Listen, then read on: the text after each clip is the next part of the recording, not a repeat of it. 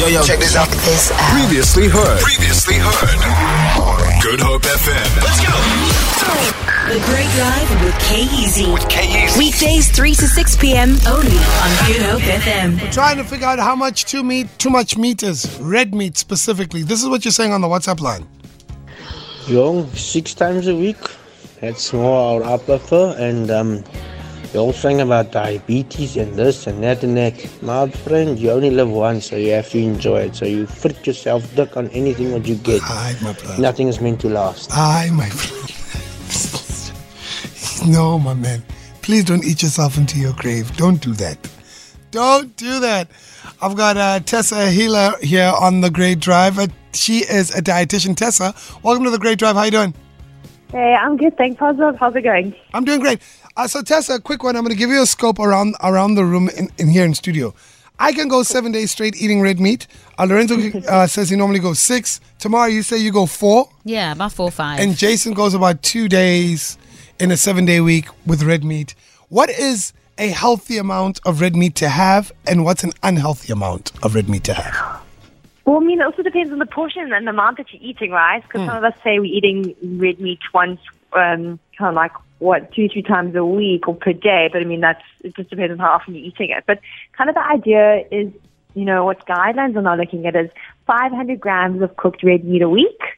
So I guess you can kind of do the math in your head, and if you think about like the palm of our hand, or just slightly bigger than the palm, is about 100 grams. So if you think about that 5 times a week, but that could, whether it's at breakfast or at lunch or at dinner. But actually, if you're really wanting to kind of optimize your health, you're actually looking at 200 grams of red meat and less. So 200 grams. Kind of the less, 200 grams of cooked meat a week. So the less is better. Wait, hold on. 200 grams of red meat per week.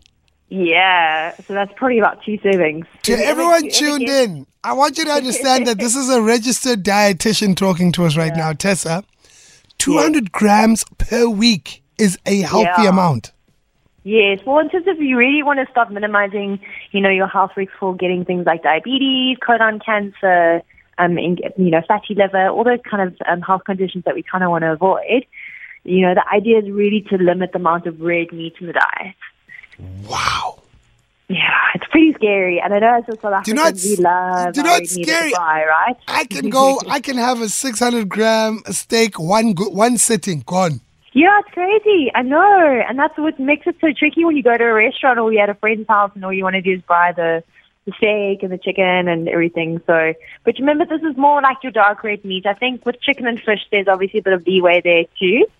But really, I think the encouragement is just to try and eat a little bit less and to replace it with something a bit better. What can you replace it with?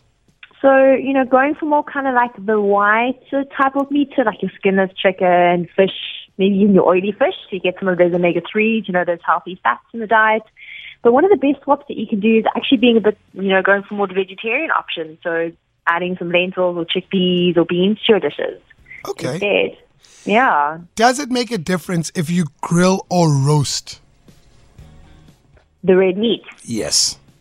Well, yeah. So they have also science has also kind of stated that if we cooking our foods at really, really high temperatures, that also kind of changes the composition of the red meat, which could also make it more carcinogenic. So I would generally say, depending on how hot you're grilling it, either maybe roasting, because that's obviously more at an even temperature.